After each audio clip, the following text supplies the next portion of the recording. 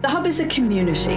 Manuscript, book and print cultures, stamping properties. You are listening to a podcast by the Trinity Longroom Hub Arts and Humanities Research Institute. The Hub is a space contemplating Ireland through the community created by Coral Silver. The Hub is about impact.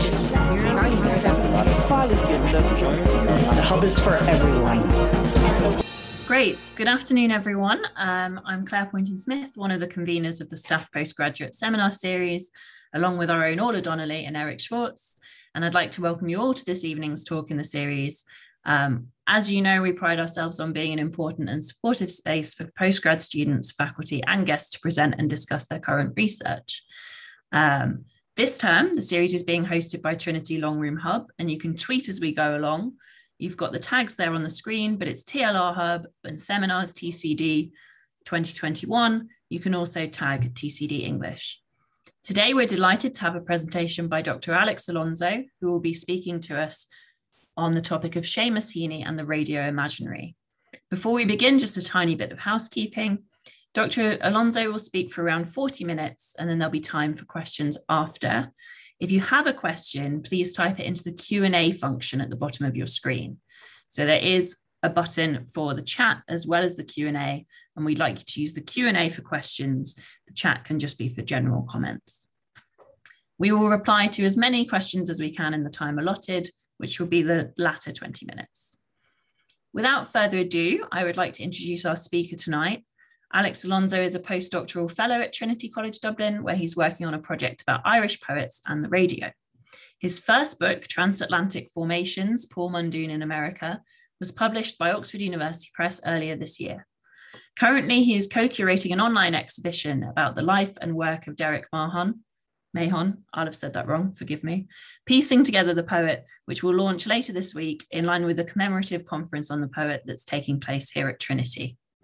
So brilliant, Alex, if we stop sharing that screen, then you can share your slides and you can take it away.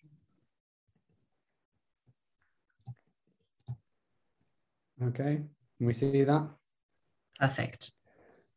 So, great, thank you so much for that introduction. And yeah, I'd like to thank the whole team here and at the Longroom Hub for the invitation to share this talk today. And thanks also to everyone for attending.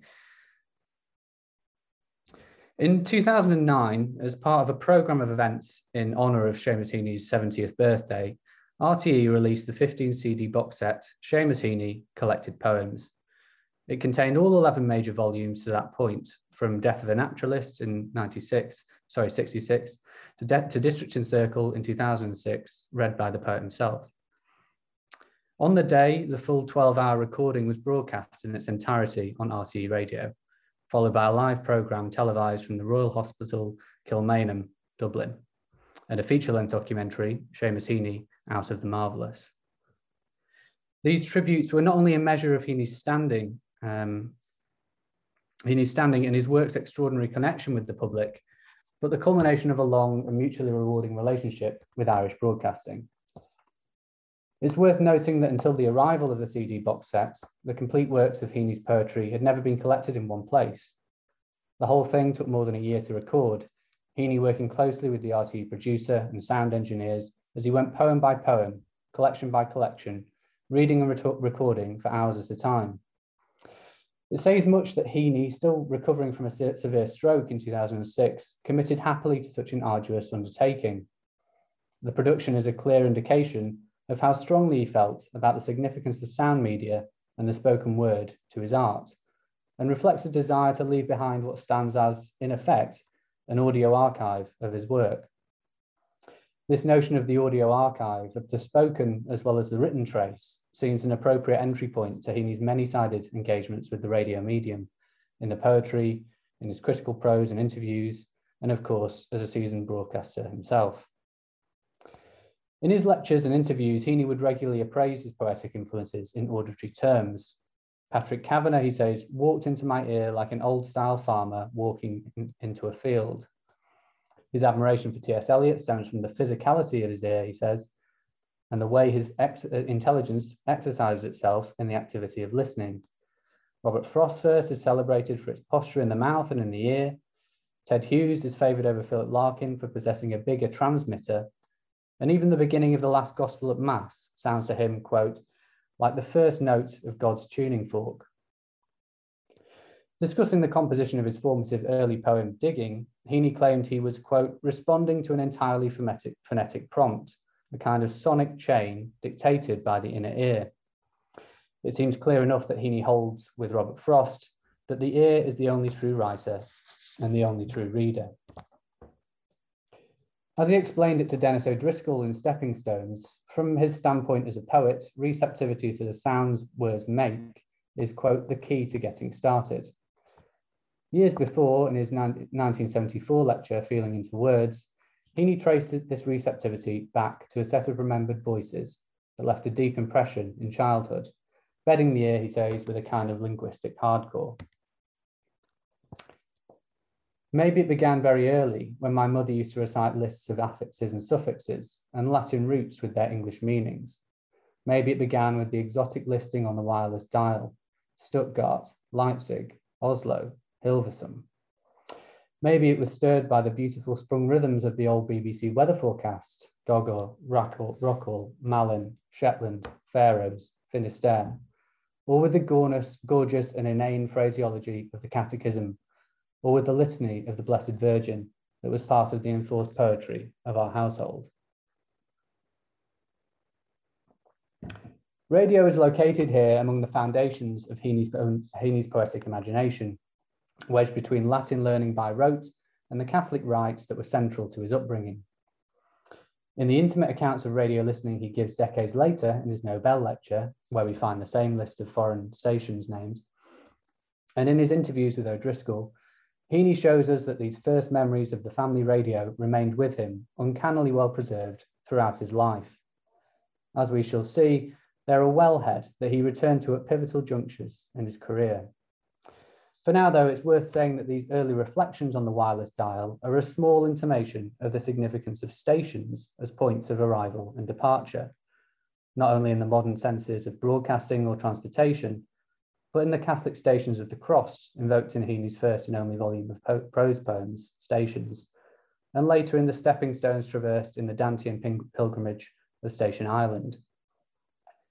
Those exotic listings on the wireless dial are, in their own way, stepping stones towards the journeys and stations that would become presiding motifs in Heaney's later work, roaming at will the stations of the world in electric light, traversing the underground stations of District and Circle, or taking the comparably Virgilian passage of Route 110 in his final collection, Human Chain.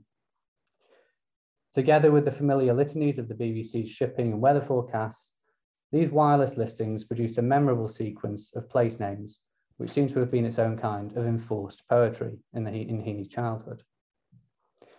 The radio served to make the young poet aware, if only by name, of a larger world beyond the farm in Mossbourne, a reminder of the remoteness of his first place, perhaps, but also a means of reaching other places and a model of imaginative departure.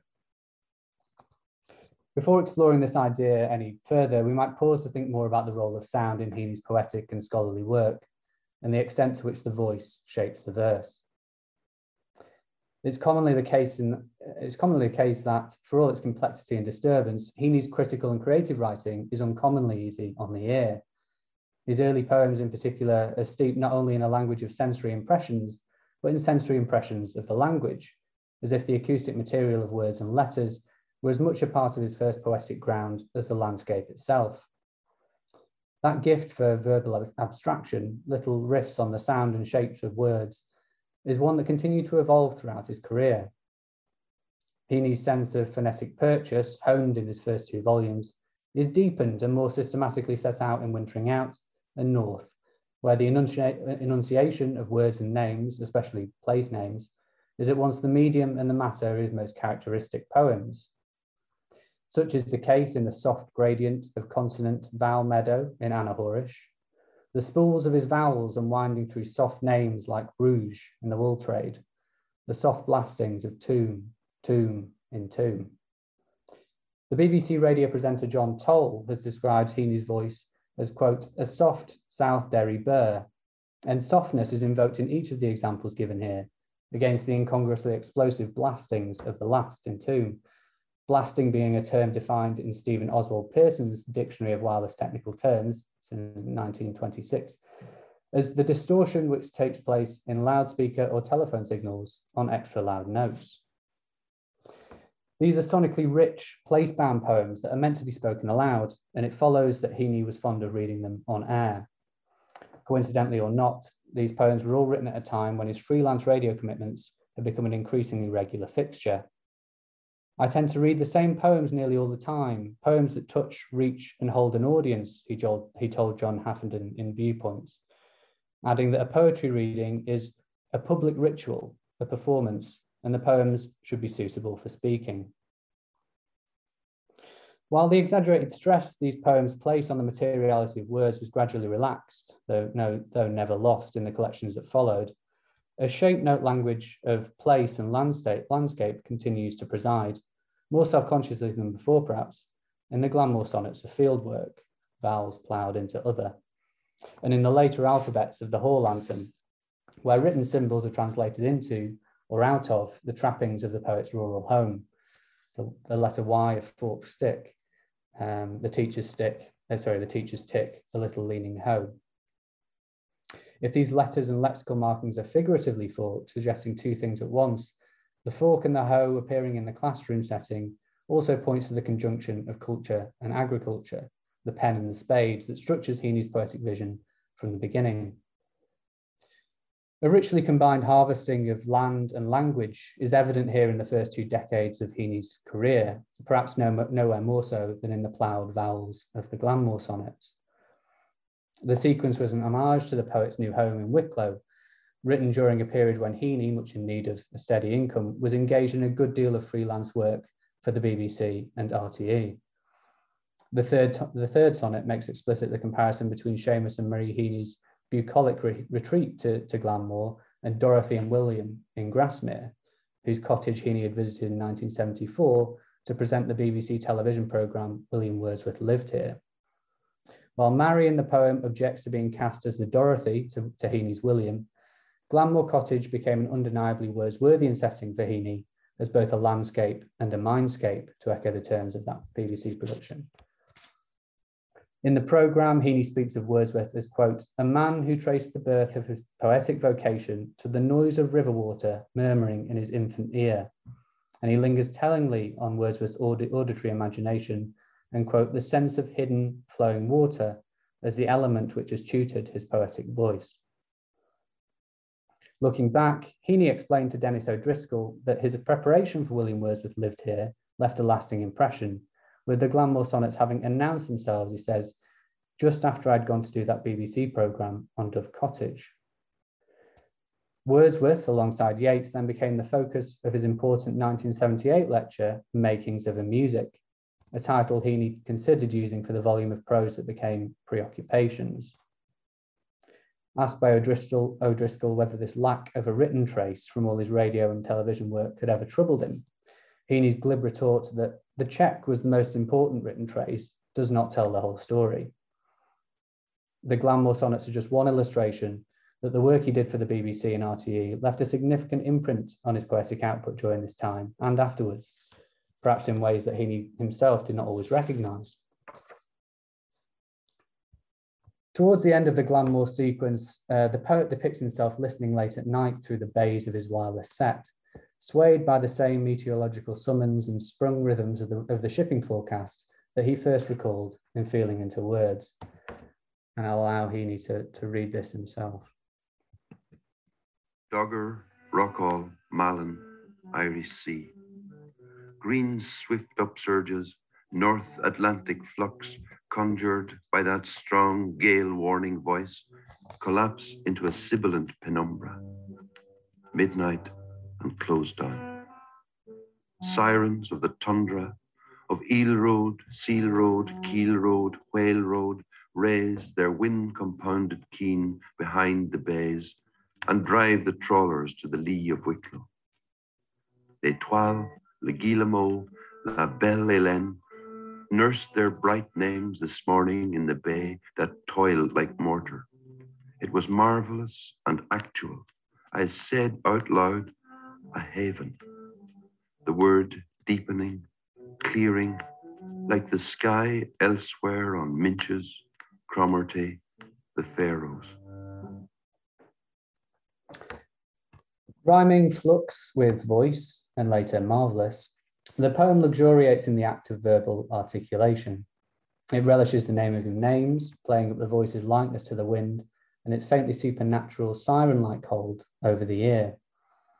Such is its force, the gale warning voice not only drives the trawlers to safe harbour, but is presented as if it's conjured the very gale it forecasts.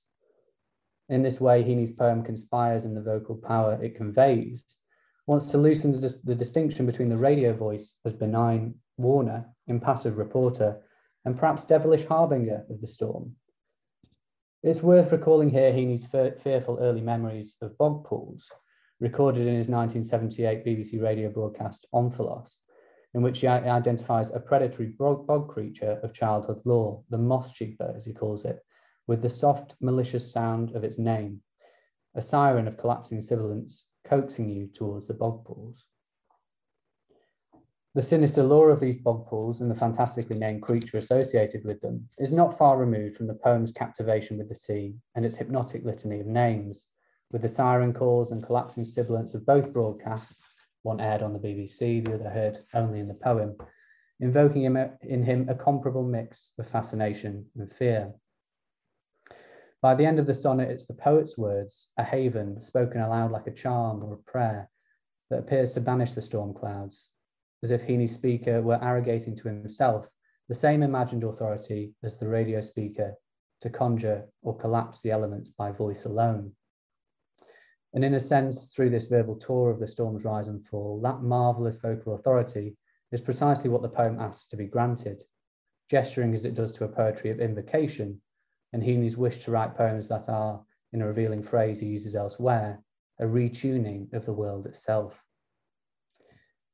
In 1989, Heaney was once again contemplating the apparent omnipotence of the radio voice, though this time in more polemical terms, in his essay, The Regional Forecast. There he relates the experience of local households listening to the BBC weather forecast, which was issued from abroad, quote, in a tone so authoritative it verged upon the tyrannical, making official what we already knew by instinct. The language and accent of this radio voice are not only indicators of a separate cultural identity, harking to an elsewhere, as he puts it, but a draconian means of authorizing one's perspective on the outside world. Significantly, the essay goes on to suggest the regular contradictions between the sky over the listeners' heads and the forecaster's ungainsayable determination about the coming weather, quote, began to interpose between ourselves and the evidence of our senses, giving a version of the meteorological reality which weakened the sureness of our grip on our own experience. The analogy with Britain's cultural and linguistic grip on Northern Ireland is clear, as is Heaney's implication that resisting the, quote, infallible dogma of the forecast may be construed as a small but significant step towards regional self-determination. But the presiding idea in the regional forecast that the radio forecaster would give the weather, as he recalls the Orwellian phrase, offers some indication of the deep authority Heaney identifies with BBC English, not least in its sinister capacity to interpose between what the locals see and what they're told to see. In the 7th Glanmore sonnet, the enchantment of the shipping forecast with its sibilant spell of place names is relished rather than resisted, more seductive than suspect. But both the poem and this essay turn on what is essentially the same commanding influence or even auditory imperialism of the radio voice at work. These texts are variations on a concern with vocal and poetic authority that extends through much of Heaney's prose and poetry. He sets out this concern most comprehensively in Sounding Auden in 1987, an essay which opens with reference to the sway gained over the deep ear and, through that, over other parts of our mind and nature. These words precede a discussion of poetic sense and poetic sound and the relative merits we place on each, with the poet's voice bridging the two. When Heaney identifies this vocal sensibility in other poets besides Auden, as he did with Geoffrey Hill a decade earlier, he likens it to, quote, Stephen Dedalus's hyperconsciousness of words as physical sensations, as sounds to be plumbed as weights on the tongue.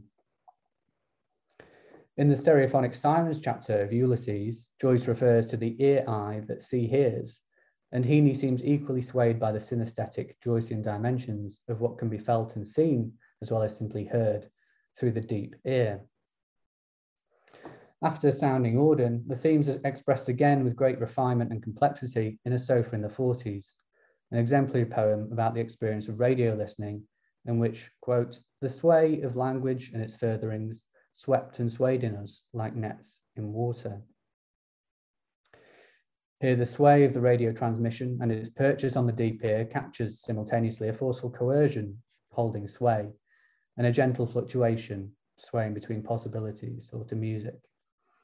Once again, Heaney makes plain his basic distrust of the BBC radio voice in A Sofa in the 40s, where the absolute speaker who announces "here is the news" in all caps is unambiguously an agent of empire, the figurehead for the domineering otherness of the BBC English voice, whose dispatch is so far removed from the daily rhythms and idioms of the Child's Derry farmhouse as to seem like a tyrannical incursion. As the radio takes with one hand, however, it also gives with the other, delighting the Heaney children with programmes like The Riders of the Range that open new worlds of adventure and imaginative play. Conflicted as he was about the BBC, Heaney was transfixed by the radio from an early age. Asked about his childhood home in Stepping Stones, he recalls the wireless with a level of detail that suggests an indelible attachment to a memory that's worked its way into his personal mythology. Dogger. Oh, sorry. Our set was a Kossor and relatively small in comparison with some of the others in the district. Beige fabric covering the speaker, a white dial with black and red lettering showing the stations, and a single ominous dial hand, delicately fitted, sharp and sweeping. There was a thrill of omnipotence almost when you twirled the knob and watched the hand roam over Dusseldorf and Warsaw and Stockholm and Stuttgart and the rest. I was entranced by it. What first struck the poet as a boy is wonderfully reframed here as childhood epiphany. His Nobel lecture crediting poetry once again places the wireless at the centre of a primal scene, closely matching the picture presented in A Sofa in the 40s. Here the radio is a fixed point in the den life of the family farmstead, where the air around us was alive and signalling. In the Nobel lecture, as in the 7th Glanmore sonnet, the radio transmission seems to be simultaneously at odds with the prevailing climate and at one with it. When a wind stirred in the beeches, it also stirred an aerial wire attached to the topmost branch of the chestnut tree. Down it swept, in through a hole bored in the corner of the kitchen window, right into the innards of our wireless set, where a little pandemonium of burbles and squeaks would suddenly give way to the voice of a BBC newsreader, speaking out of the unexpected like a deus ex machina. The innards of the wireless set is fascinatingly material, as is Heaney's whole account of the radio's first impressions on the growing boy. Hints of arousal charge the language across the two passages, not only in the twirled knob and single ominous dial hand, but in Heaney's vestigial susceptibility to the radio's seductive entry into the room, is suddenly giving way to a thrill of sweeping, roaming, stirring and boring that plays on erotics of diction and motion as much as anything strictly erogenous. It must be significant that Heaney's obsession with the sound of words, his delight in the verbal music of gutturals and sibilants, comes so freely to the fore whenever he's remembering the radio, and indeed that the radio itself came to mind primarily and so primally when preparing this career-capping speech. His Nobel lecture credits radio as having launched him on, quote, a journey into the wideness of language. And the excursion comes full circle here as Heaney turns his attention and the full weight of his descriptive gifts to the wireless set at its source.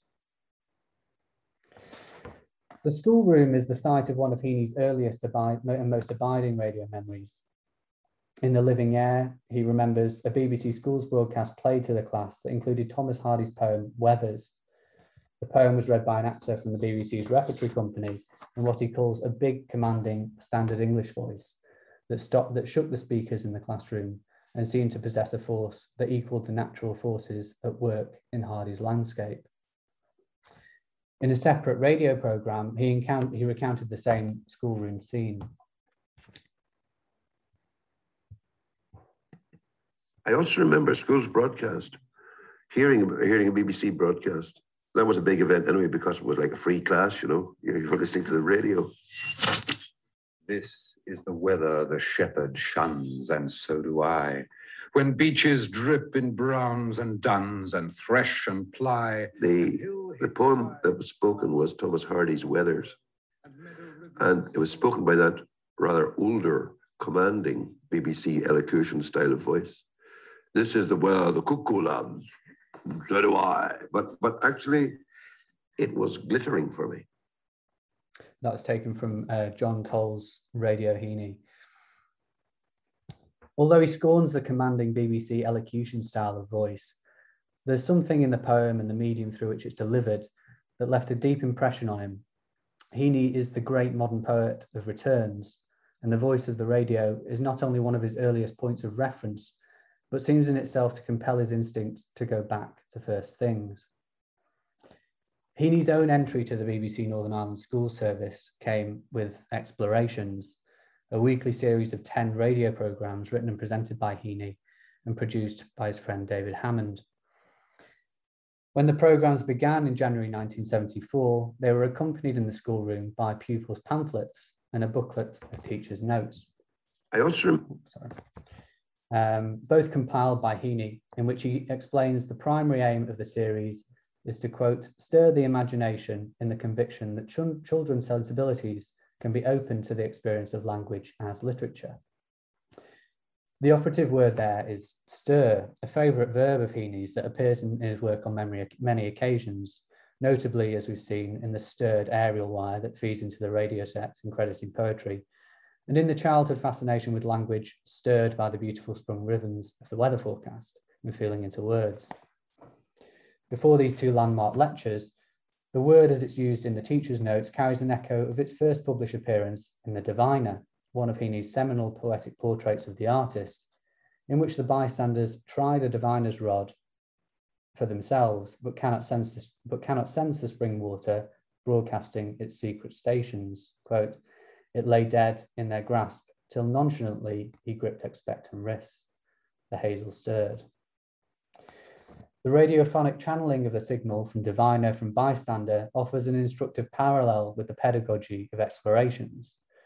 The programmes are designed as a personal, hands-on introduction to poetic activity, an inducement to rouse something dormant, aiming to open the experience of language as literature rather than merely service and examination syllabus, both quotations.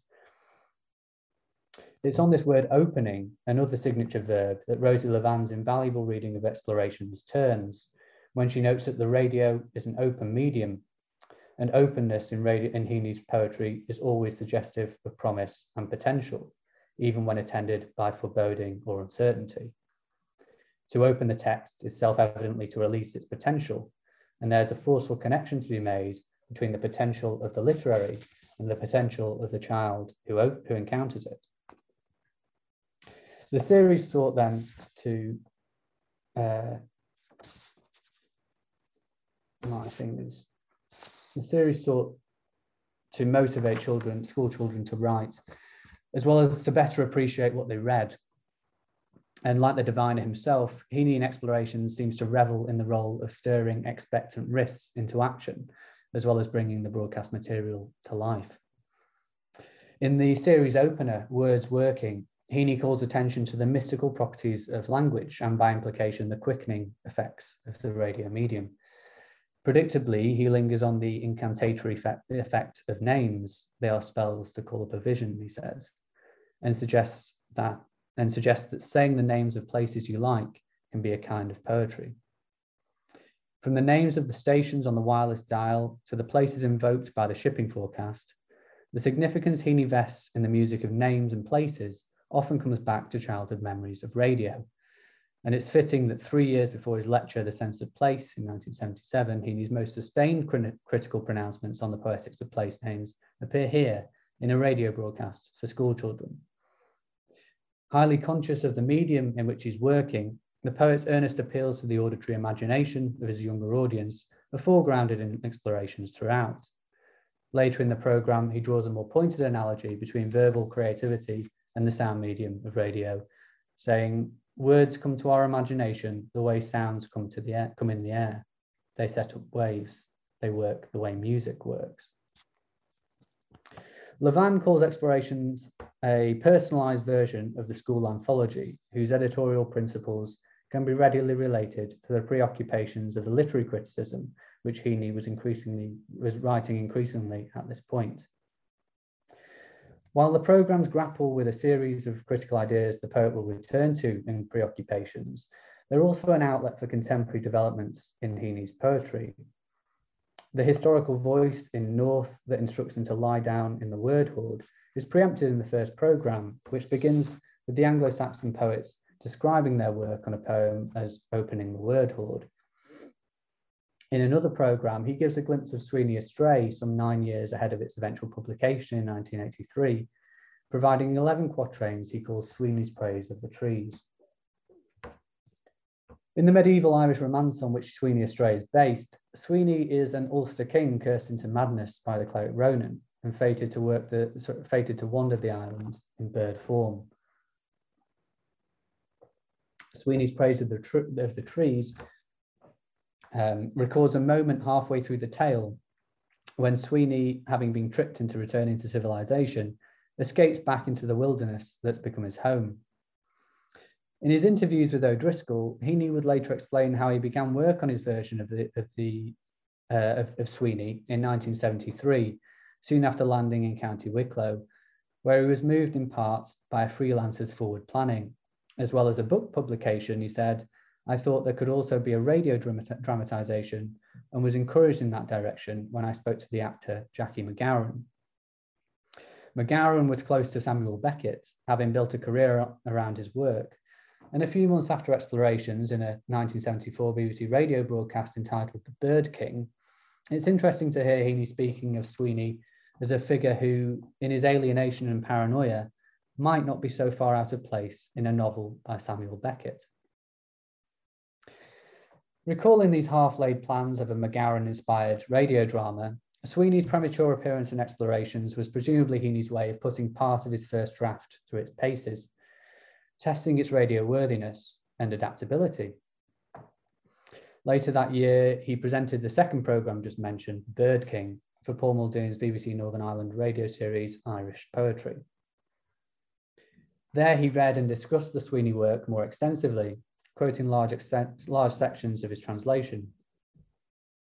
One of these sections was, again, Sweeney's Praise of the Trees, revised slightly from the version he read in Explorations, where in the final stanza, which I've highlighted in the slide, an oak rod always swinging its thong is changed to the dangerous swing of an oak rod always testing its thong. As the oak branch tests its menacing lash, Heaney himself seems to be weighing the impact of these lines, trying out new variations on the ear. If the radio broadcast doubled as a testing ground for this work in progress, Heaney was evidently unsatisfied with the result.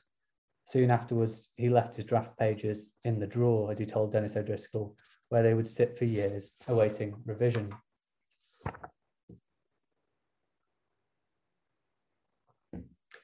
Radio presented Heaney with the opportunity to give Sweeney his first public outing. And 4 years later, it was another radio broadcast that, according to Stephen Regan, prompted Heaney to revisit his drafts. In this 1978 RTE radio programme on early Irish nature poetry, which was later republished in Preoccupations under the title The God in the Tree, it ends with the poet's latest version of Sweeney's Praise of the Trees. There, Heaney fiddles again with those lines about the oak tree, removing the dangerous swing, but keeping the ominous image of the branch testing its thong. The rest of the Sweeney verses used in the broadcast are continuous with those later printed in the final work, but the troublesome lines fine-tuned across 3 radio programmes are, predictably enough, the one he alters once more before publication, appearing as they do in section 40 of the Sweeney Astray as the to and fro and to and fro of an oak rod. These lines differ again from the swishing to and fro that Regan cites from another of Heaney's notebooks. suggesting that even this later broadcast was a test case in a very long chain of revisions. In any case, the earlier implication of the oak branch as thong, an instrument of punishment and penance, is gone from the published work, its dangerous swing exchanged for the gentler iambic to and fro and to and fro that emphasises Sweeney's praise of the trees over his fear of the lash. Heaney's attachment to the passage is evident from the pains he took to get it right, and once he did, it was one of the few verses from Sweeney Astray that he elected to republish in Open Ground. During this period, Sweeney Astray was not the only unpublished work Heaney was tinkering with on air.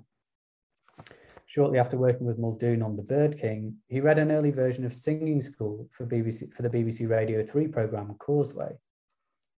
Published the following year in North, Singing School is an intensely autobiographical sequence that concludes the volume of poetry received in all quarters as a powerful commentary on the Northern Troubles. The broadcast version of the sequence begins, as in the printed text, with an epigraph from Wordsworth's The Prelude. However, the second epigraph from Yeats's autobiographies and the entire third poem, The Orange Drums, Tyrone, 1966, are both absent from the radio script. These differences might suggest that at the time of broadcast, Heaney had not yet settled on the final arrangement of the poem, but it seems equally possible that the unused material was judged to be a little too provocative for the BBC's liking. The removed Yeats epigraph mentions rifles handed out to Orange men and dwells on the thought that I would like to die fighting the Fenians, while the Orange Drums poem presents the drums of the Protestant marchers like giant tumours with skins plastered with blood. What's more, parts of the opening poem, The Ministry of Fear, are printed and then crossed out in the radio transcripts. A set of deletions which may have been made in order to keep the programme to time, but which also happened to remove Heaney's lines about the figures at the military checkpoint, who, suspicious of his Irish-sounding name, once read my letters at a roadblock and shone their torches on your hieroglyphics. It's not clear from the transcript who made these elisions or why, but in the event, the version of Singing School broadcast on the programme has withdrawn a good deal of its sectarian sting. Although Heaney, on the subject of poetry readings, told John Haffenden that he does not try out new work on live audiences, in a radio setting, he often reads unpublished material and at times revised that work before publication. With this in mind, Heaney's radio programmes and their scripts offer an unusually intimate point of entry to his editorial process, allowing us to witness the poems being calibrated for a public audience between its first phase of completion and its final phase in print.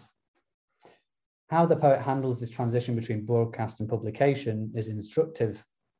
In a BBC Northern Ireland Arts broadcast entitled In Their Element, produced by Muldoon in 1977, Heaney and Derek Mahon introduced selections of their work, including a mix of published texts and poems in progress. After two poems from Death of a Naturalist, Heaney read The Otter, published 2 years later in Fieldwork. Like the skunk that neighbours it in the collection, The Otter is a love poem framed by an animal sighting, in which the otter's movements through water interweave with an erotic memory of his wife swimming.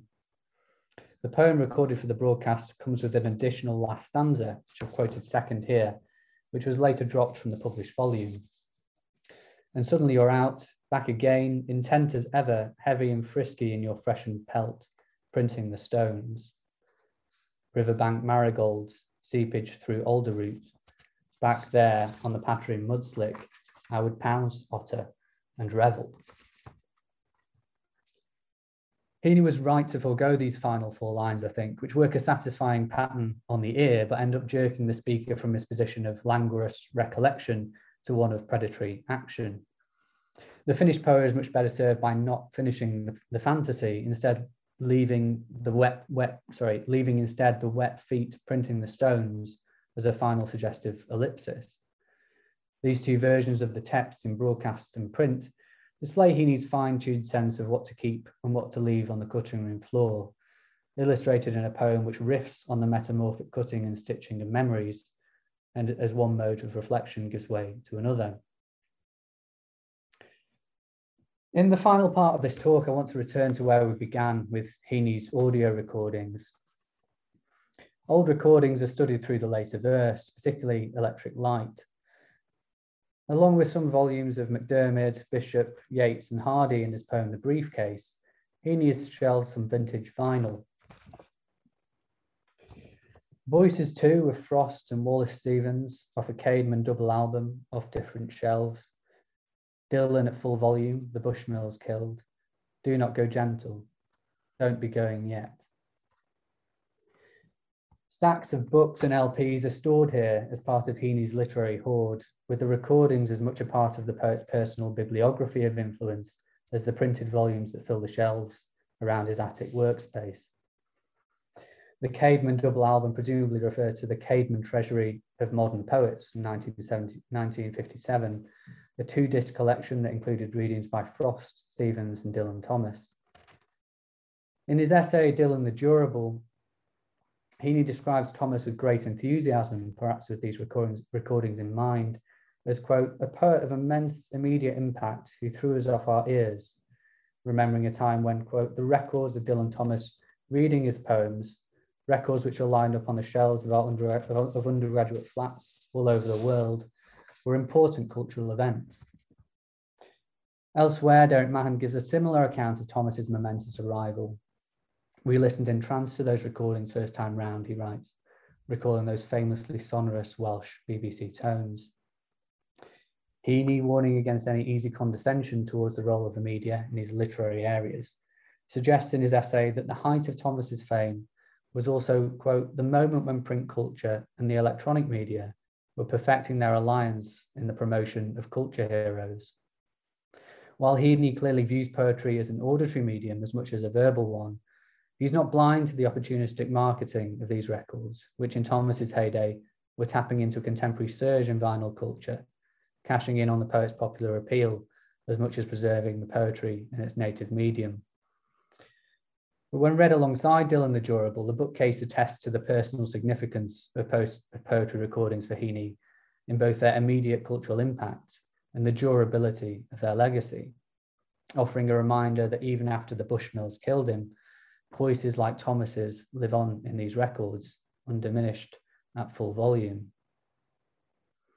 Heaney's willingness to make audio recordings of his own confirms his fondness for the form. And while he doesn't go as far as Thomas's singing style in his own recordings, his resonant vocal performances show his reverence for the spokenness of verse, and perhaps on a personal level, the importance of the voice as an inspiration, as well as a vehicle for his own writing. The many hundreds of thousands of visits Heaney's public readings have amassed on online platforms like YouTube, most uploaded in the years since his death, are evidence that cultural interest in voice recordings is undimmed, and that Heaney's appreciation of their value for posterity was well-founded. Heaney muses for the last time on the sui generis quality of the voice in his final volume, Human Chain. Canopy takes its name from the 1991 temporary art installation at Harvard, where British artist David Ward concealed 30 separate tape players in the trees of Harvard Yard. Each night between dusk and dark, the speakers played pre-recorded voices, whispering everywhere, reciting poems and prose in multiple languages, quote, like the recording of antiphonal responses in the Congregation of Leaves, or, echoing Dylan Thomas's somnambulant play for voices, a wood that talked in its sleep. Although the poem suggests that the earth was replaying its tapes, the concern here is primarily linguistic. It's not the sounds of nature that the installation reproduces, but the polyphonic play of languages, of various languages and literatures in concert. A Babel-like hubbub saturates the canopy with the illusion of sentience, giving Heaney to imagine the trees murmuring quietly amongst themselves and reeds on the riverbank going over and over their secret. While the poem's eerie arboreal ideal is far removed from Dante's punitive wood of suicides, the classical figure of Virgil looms over these reeds on the riverbank, suggesting an otherworldly river and another kind of going over. Building on the anthropomorphized plant life of the collection's previous poem, A Herbal, with its opening call to the sound recordist to make a loop, wild track of your feet through the wet at the foot of a hill. The foliage and canopy takes on a spectral or double life of its own within the audio playback, like a haunted version of Aeneas's life-preserving golden bough. Oh, sorry, I've missed a slide, haven't I? If a twig had been broken off there, it would have curled itself like a finger around the fingers that broke it, and then refused to let go, as if it were mistletoe taking tightening hold. Or so I thought as the fairy lights in the boughs came on. There are stark intimations of mortality in these closing lines, as in many of the poems in Heaney's last book.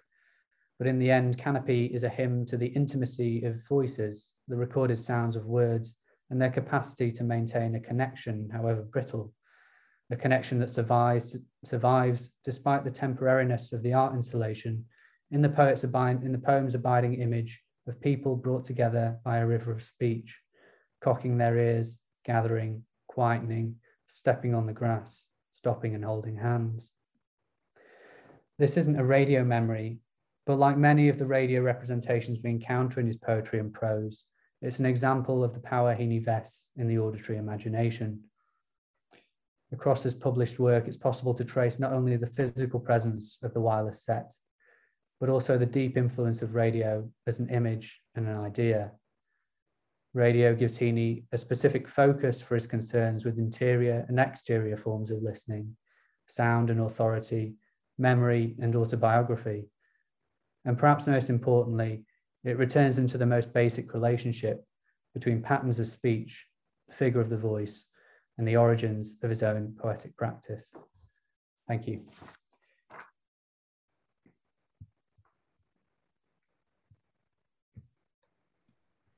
Hi, Alex. Thank you so much for that talk.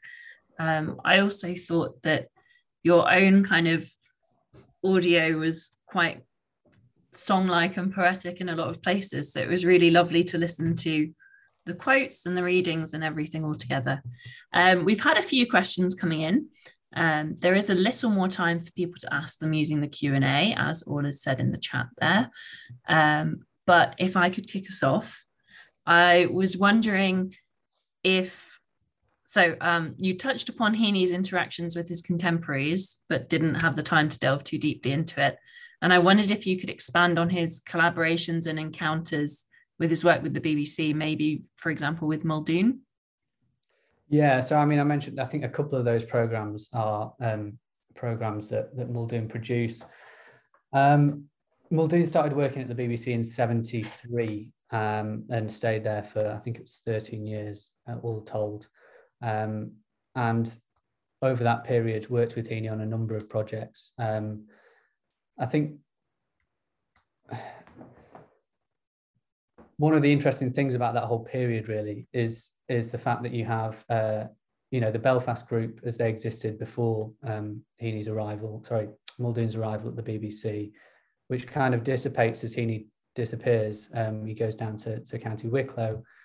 But after that, it feels like the BBC becomes a new kind of nexus. It's where they used to meet regularly at Heaney's house, in fact, and at the Four in Hand pub, and that gradually began to tail off when Heaney left. But the BBC becomes this kind of proxy for a continuation of that group dynamic, I suppose.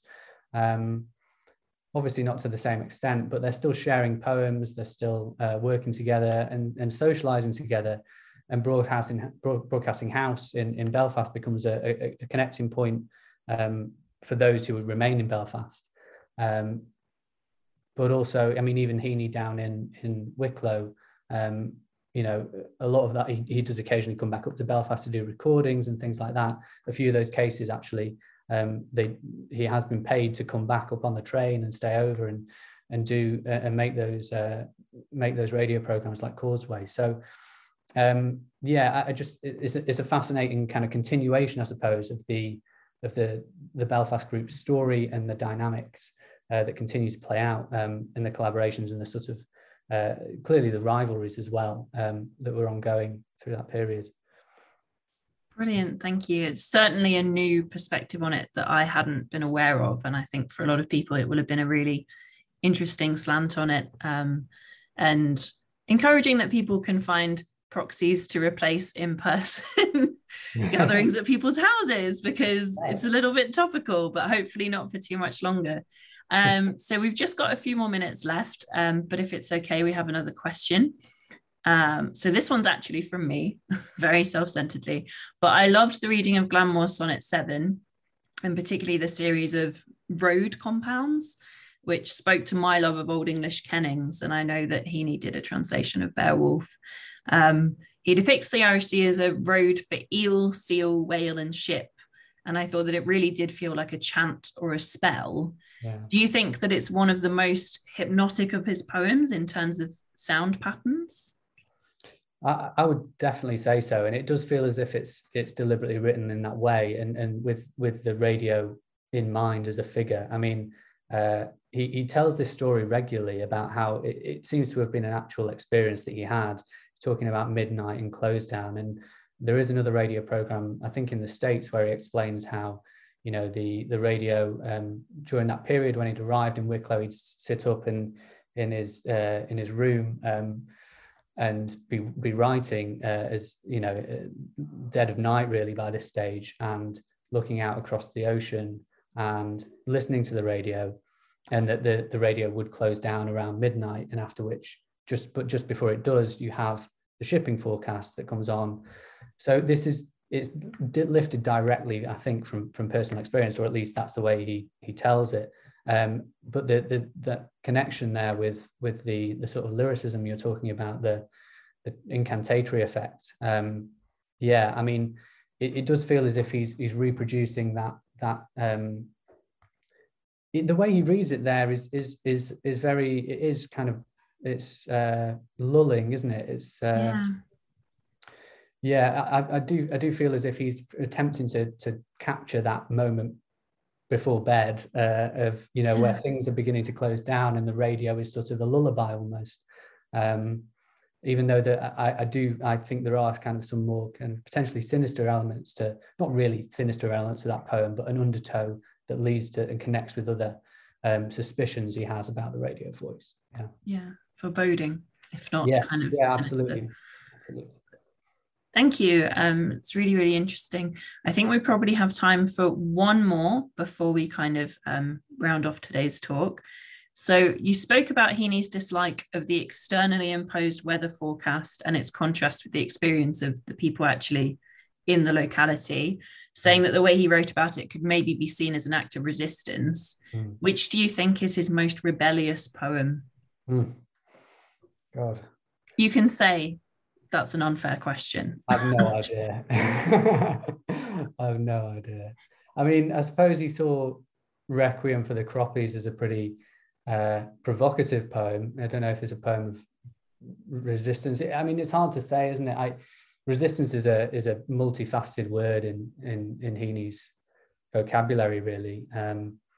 You know, it chimes with things like redress, and it's all about counterbalancing. And so, I mean, Requiem for the Croppies is a very interesting one, and it's one that he didn't read in Ireland for years and years. And Rosie Levan has pointed out somewhere, I think, that he does read it in America, but that would have been kind of, it's one of those interesting things. Had this been today, you know, he would have been pilloried on social media for kind of for you know, not doing it at home, but thinking you can get away with reading this poem abroad. But back then it seems as though the physical distance and the imaginative distance, perhaps, of being in the US gave him the license and the sort of felt the security to read that poem there. Makes a lot of sense.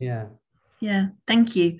I've just seen we've got two more questions come in, so I'm going to try and race us through those. So we've got one from Stephen O'Neill. Thank you, Stephen, that says, thanks very much, Alex. I really enjoyed this reading of Heaney and his engagement with RP in the institution of the BBC in London. I wondered what his impression or engagements with Broadcasting House in Belfast before Muldoon was there as a sounding board, particularly given the reputation of BBC Ulster in the Northern minority and what we know from Rex Cathcart, etc.? So what I didn't quite catch the question bit. Me neither. But I think perhaps it's just the wording's tripping us up a little. Yeah. We'll circle back to that if we have time. We have one from Rosamond Lavin. Sorry if I've said that wrong, Rosamond. It says, many thanks, Alex, for a wonderful talk. It was fascinating to get glimpses of the scripts and recordings you're working with. Could you possibly talk a bit about your archival research for this project? Yeah, I mean, so unfortunately, there's not as much of the archive in this as I would like. I mean, I've managed to wedge some of it in there, and some of it I have to get really deep down nitty gritty stuff because I don't have a huge amount on hand. I went to BBC Northern Ireland in, when was it, early 2020, just before the pandemic hit, and was able to kind of take a good chunk of material relating to all the poets that I'm dealing with in this study. But there's still so much Heaney stuff that I need to uncover, and a lot of it at RTE. So yeah, unfortunately, there's not as much RTE stuff in there as there is BBC. But I am going to Emory in a week and a half to see the archives there, and hopefully there should be some good material in there that, if at the very least, even if they don't have originals, will point me in new directions for you know, when things open up again on this side of the water. Yeah, the archival work is fascinating though, and I could talk for a long time about the sort of the I don't know if it's too pretentious to call it the phenomenology of the radio or the broadcast archive as something that's kind of distinctive from the paper archive, although it has lots of continuities. And I unfortunately had to cut quite a large amount of that out of this paper just to, I can imagine, yeah, into the time frame. But yeah, I'll follow that up another time. No, that's great. Thank you. We all hope that the trip goes well, and that your travel goes smoothly. I'm sure there'll be brilliant things to discover there. So that might be all the time we have, actually. But thank you so much to Dr. Alonso for your great talk. And thanks to the Long Room Hub for hosting these events and for your technical support, the School of English at Trinity College Dublin, and all of you for attending. Our next seminar is on November the 30th, featuring Dr. Nicholas Daly speaking on Christmas in Rutorania, Hallmark holiday movies, and the long afterlife of a Victorian fantasy. And we'll have more information on that for you soon, along with the link, which we'll circulate. We hope you all have a good night. And thank you once again, Alex, for a really stimulating talk and a new perspective on poems that might have been familiar to some of us, but definitely got a kind of a fresh way into them today. So thank you very much and enjoy your evenings, everyone. The Hub is a community. Manuscript, book and print cultures, stamping provenance Languages towards the history of the Taimuriya library. As well as being heard. The Hub is a space. Contemplating Ireland through the communities created by coral silk. Changes. The Hub is about impact.